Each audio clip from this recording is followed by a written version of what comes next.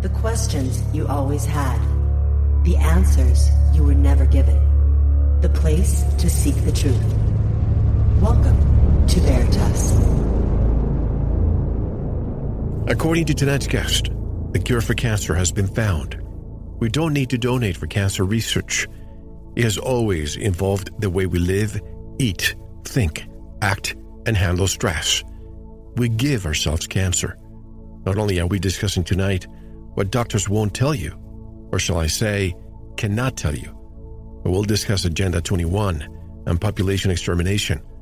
Why the real goal of cap and trade is not to eliminate pollution by corporations, hospice, and euthanasia trucks, vaccinations. They maim and kill, and they have never worked to prevent disease.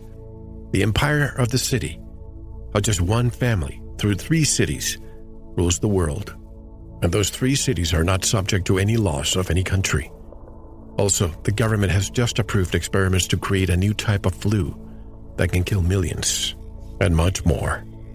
So if you're not a Veritas member, you may want to click on the subscribe button tonight. You don't want to miss the entire program tonight. Greetings, I'm your host, Mel Fabregas. And if you're new to the Veritas family, welcome home. To listen to tonight's full interview and all of our material, just click on the subscribe button. And don't forget to visit the Veritas store for MMS, hemp oil, pure organic sulfur, and much more. And if you want to get in touch with me, want to be a guest on this radio program, have a guest suggestion, or have feedback, just click on the contact button of our website at veritasradio.com. Tonight's special guest is Dr. Lorraine Day.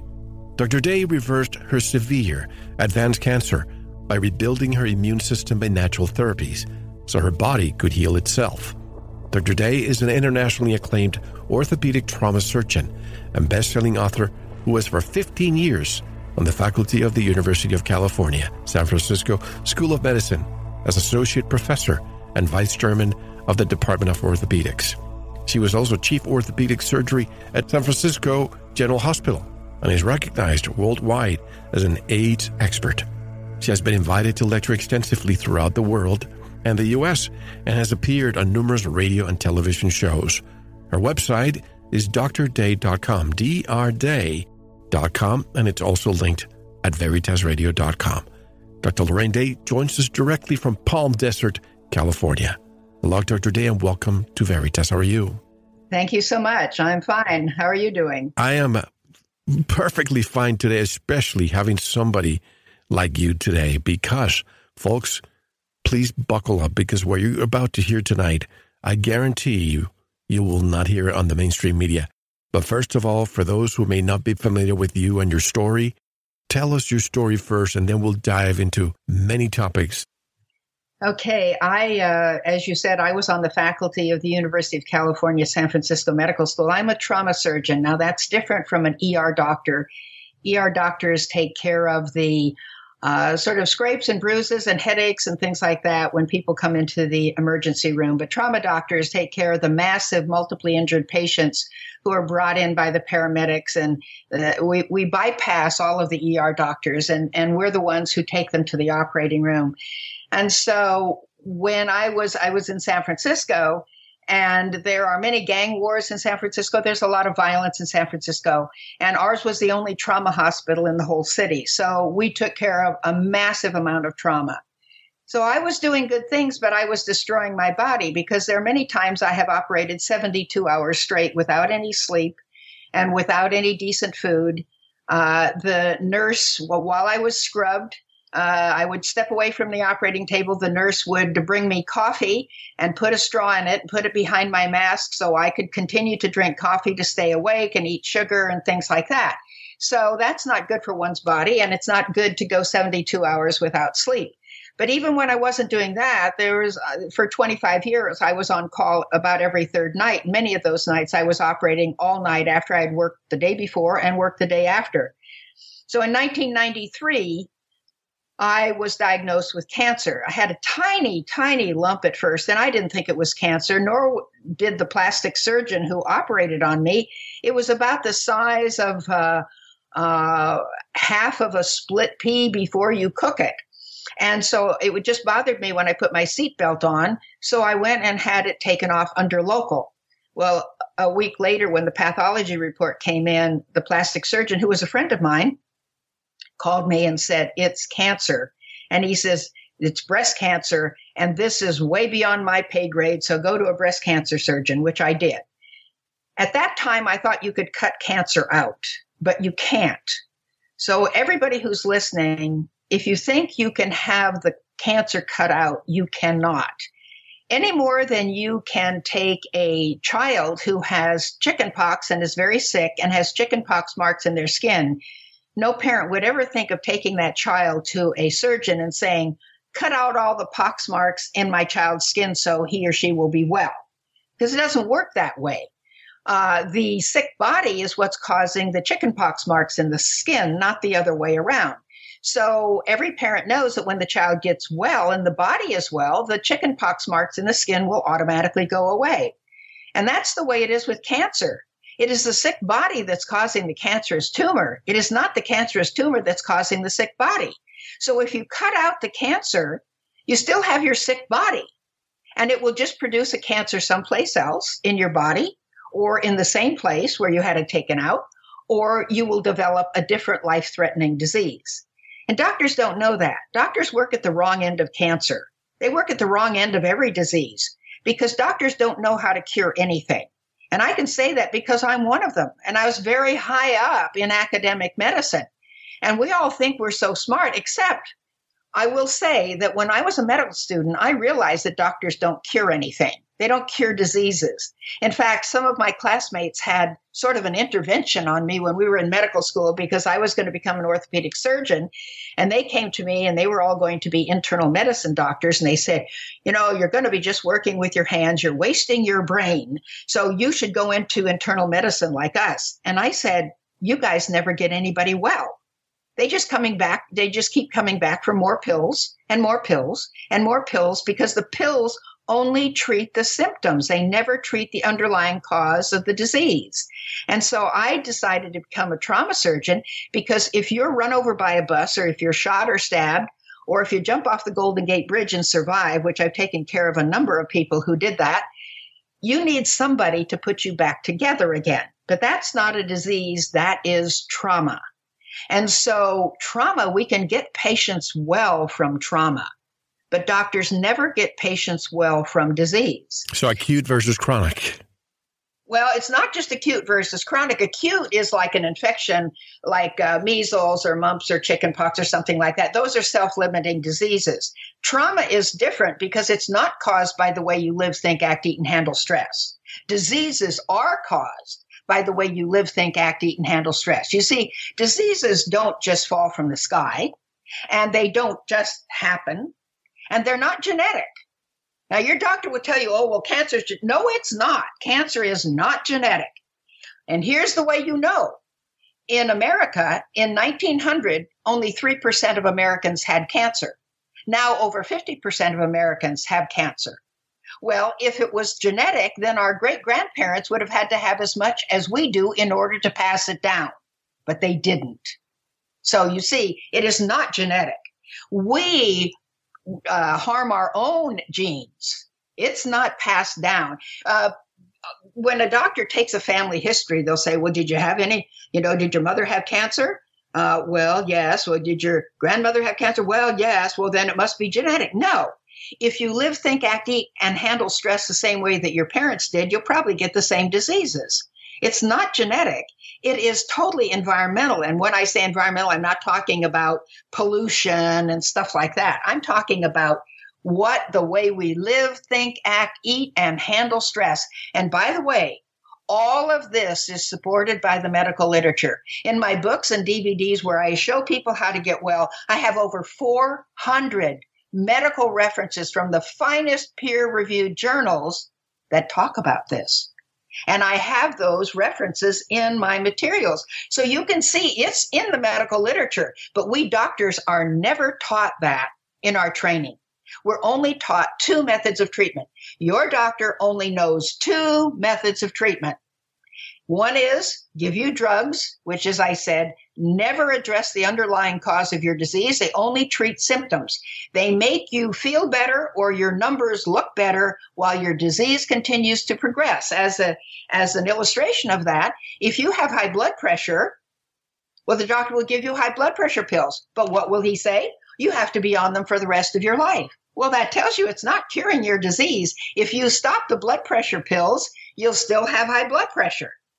And not only that, but all of the drugs have numerous side effects. Some of them are actually lethal, and they cause other diseases for which they give you additional drugs.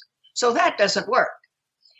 Or else they'll tell you we have to cut out your organs or cut off your body parts. Well, I developed breast cancer.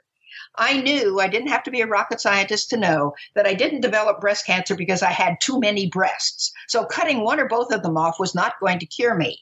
I had to find out what was causing my cancer.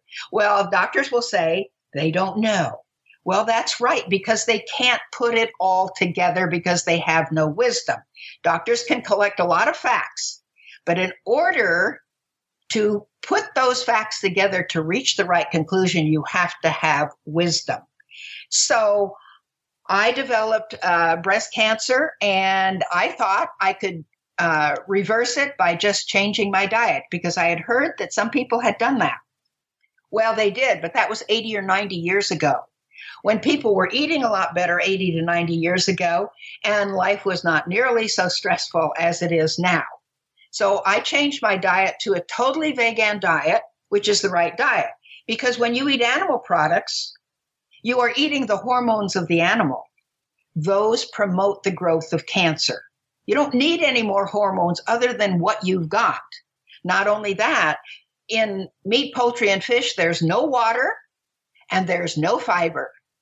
And when you eat those, it causes constipation because you need water and fiber to move things through your intestine. And so when you eat those, they take a long time to get through your intestine and they rot. They putrefy. And all of those putrefactive products are picked up by the blood supply in your colon and taken to every cell in your body and make your cells sick and prone to cancer. Plus, people are not drinking water. They're drinking caffeinated soda. They're drinking coffee. I was a big coffee drinker because I was up night after night after night operating. And when you drink a cup of coffee, the caffeine is a diuretic. It takes more water out of your body than comes in with the drink. And by the way, your body is 75% water. It's not 75% milk. It's not 75% Coke. It's not 75% beer. It's 75% water. And you need to replace the water you lose because you lose 10 glasses of water every day, even if you don't get out of bed. You lose it from breathing because your breath is moist. You'll fog up a mirror. You lose it from perspiration even when it's not hot. And when it's hot, you lose even more. And you lose it when you eat meat, poultry, and fish because they have no water in them, and your body has to take water from your cells to put into your stomach to make digestive juices in order to digest meat, poultry, and fish. So you're losing 10 glasses of water every day just by living. And if you don't replace those, or if you drink coffee or beer, again, those are all diuretic, and wine and liquor and all of those things, you will dehydrate your body even more. Now, your brain even has more water in it. Your brain is 85% water, and every thought you think is transmitted on a waterway. So it's not surprising that so many people are developing Alzheimer's now because they don't drink water. They eat a lot of meat, poultry, and fish. Do you realize that we have increased in the last 100 years, we have increased our meat, poultry, and fish eating by something like 50 to 75% because people couldn't afford it back in 1900. And if they ate meat, it was the cow in their backyard, which was grass-fed, and it didn't have all these hormones added to it to make it all fat and puffed up before they sold it. Not only that, you see, when you eat chicken, the chickens are defeathered, and then they're hung up on these hooks, and they're gutted as they go along a conveyor belt. So when they are slit open and gutted by a machine, that machine gets contaminated with the feces of every single chicken along the line. So then they're all covered with feces, the chickens are, and they're dropped into a vat to clean them off. But, the people who work there, they call that vat fecal soup because the government allows the chicken growers to leave those chickens in there long enough to soak up 10% of their body weight. But what are they soaking up? They're soaking up feces of that chicken and all the other chickens. And people say, well, I cook my chicken well. Well, do you like your feces cooked or raw? Certainly, what about the antibiotics? Well, the antibiotics also. But, and then, I see people walking into the grocery store and wiping their hands off like they don't want to get any germs on them. You see, germs don't cause disease. Did you know that? Germs don't cause disease any more than flies cause garbage. Flies don't cause garbage. Garbage attracts flies. We are covered with germs all the time. They're on our skin. They're on the mucous membranes in our mouth, in our nose. They're in our digestive tract. In fact, if you eat vegetarian, a third of your immune system is comprised of the bacteria that are in your colon. That is your immune system. When you eat animal products, you wipe those out. When you take antibiotics, you're wiping out a third of your immune system that is in the good bacteria in your colon. People say, well, then I'll take all these probiotics and all that. Why don't you just stop eating the stuff that's ruining the good bacteria in your colon, you see? And that's the best way to do it. A lot of people say, well, my cholesterol is high, and so I've got to take a cholesterol-lowering drug, which, of course, has all side effects. Some people have died from taking those drugs. The best way to lower your cholesterol is to stop eating it because there's no cholesterol in fruits, grains, and vegetables. There's only cholesterol in meat, poultry, fish, dairy products, and eggs. So if you don't eat it, it's sort of like if you've got a sink and the water is running over the sink and you have a mop and you just keep cleaning it up, keep cleaning up. Is that smarter, or is it smarter to reach underneath and close the spigot to the water? And that's what you should do. Stop eating cholesterol and your cholesterol will not be high. So anyway, I thought I could just change my diet, and I was on the right diet, a totally vegetarian diet, no processed food, no sugar. Sugar paralyzes your white blood cells, and that's part of your immune system, so you cannot fight disease. In 1850, the average American ate about 8.2 pounds of sugar a year. Now the average American eats 152 pounds of sugar a year. A weight of an entire person in sugar? Yes. 152 pounds of sugar a year. So people are just destroying their immune systems by the way they're eating. So anyway, I changed my diet completely, and I thought that would do it. However, I was on the right diet, the diet that I still eat, but my tumor kept growing because I didn't understand that there were many more things that I had to change about my life in order to get well. So I started trying all these alternatives. I refused chemotherapy, I refused radiation, and I refused mastectomy, again, because I knew I didn't develop cancer because I had too many breasts. Angelina Jolie hasn't learned that yet, and her breasts are gone. But that's not going to help her. It's what's inside of you that is going to form the cancer, not what's outside. So I started trying all sorts of alternatives. I tried 714X. I tried the Rife Generator. I tried the Eat for Your Type diet. I tried the macrobiotic diet. I tried on one of my DVDs called Sorting Through the Maze of Alternative Medicine, What Works, What Doesn't, and Why. I discuss over 60 types of alternative therapies, 40 of which I tried, and they didn't work at all. My tumor kept growing and growing and growing.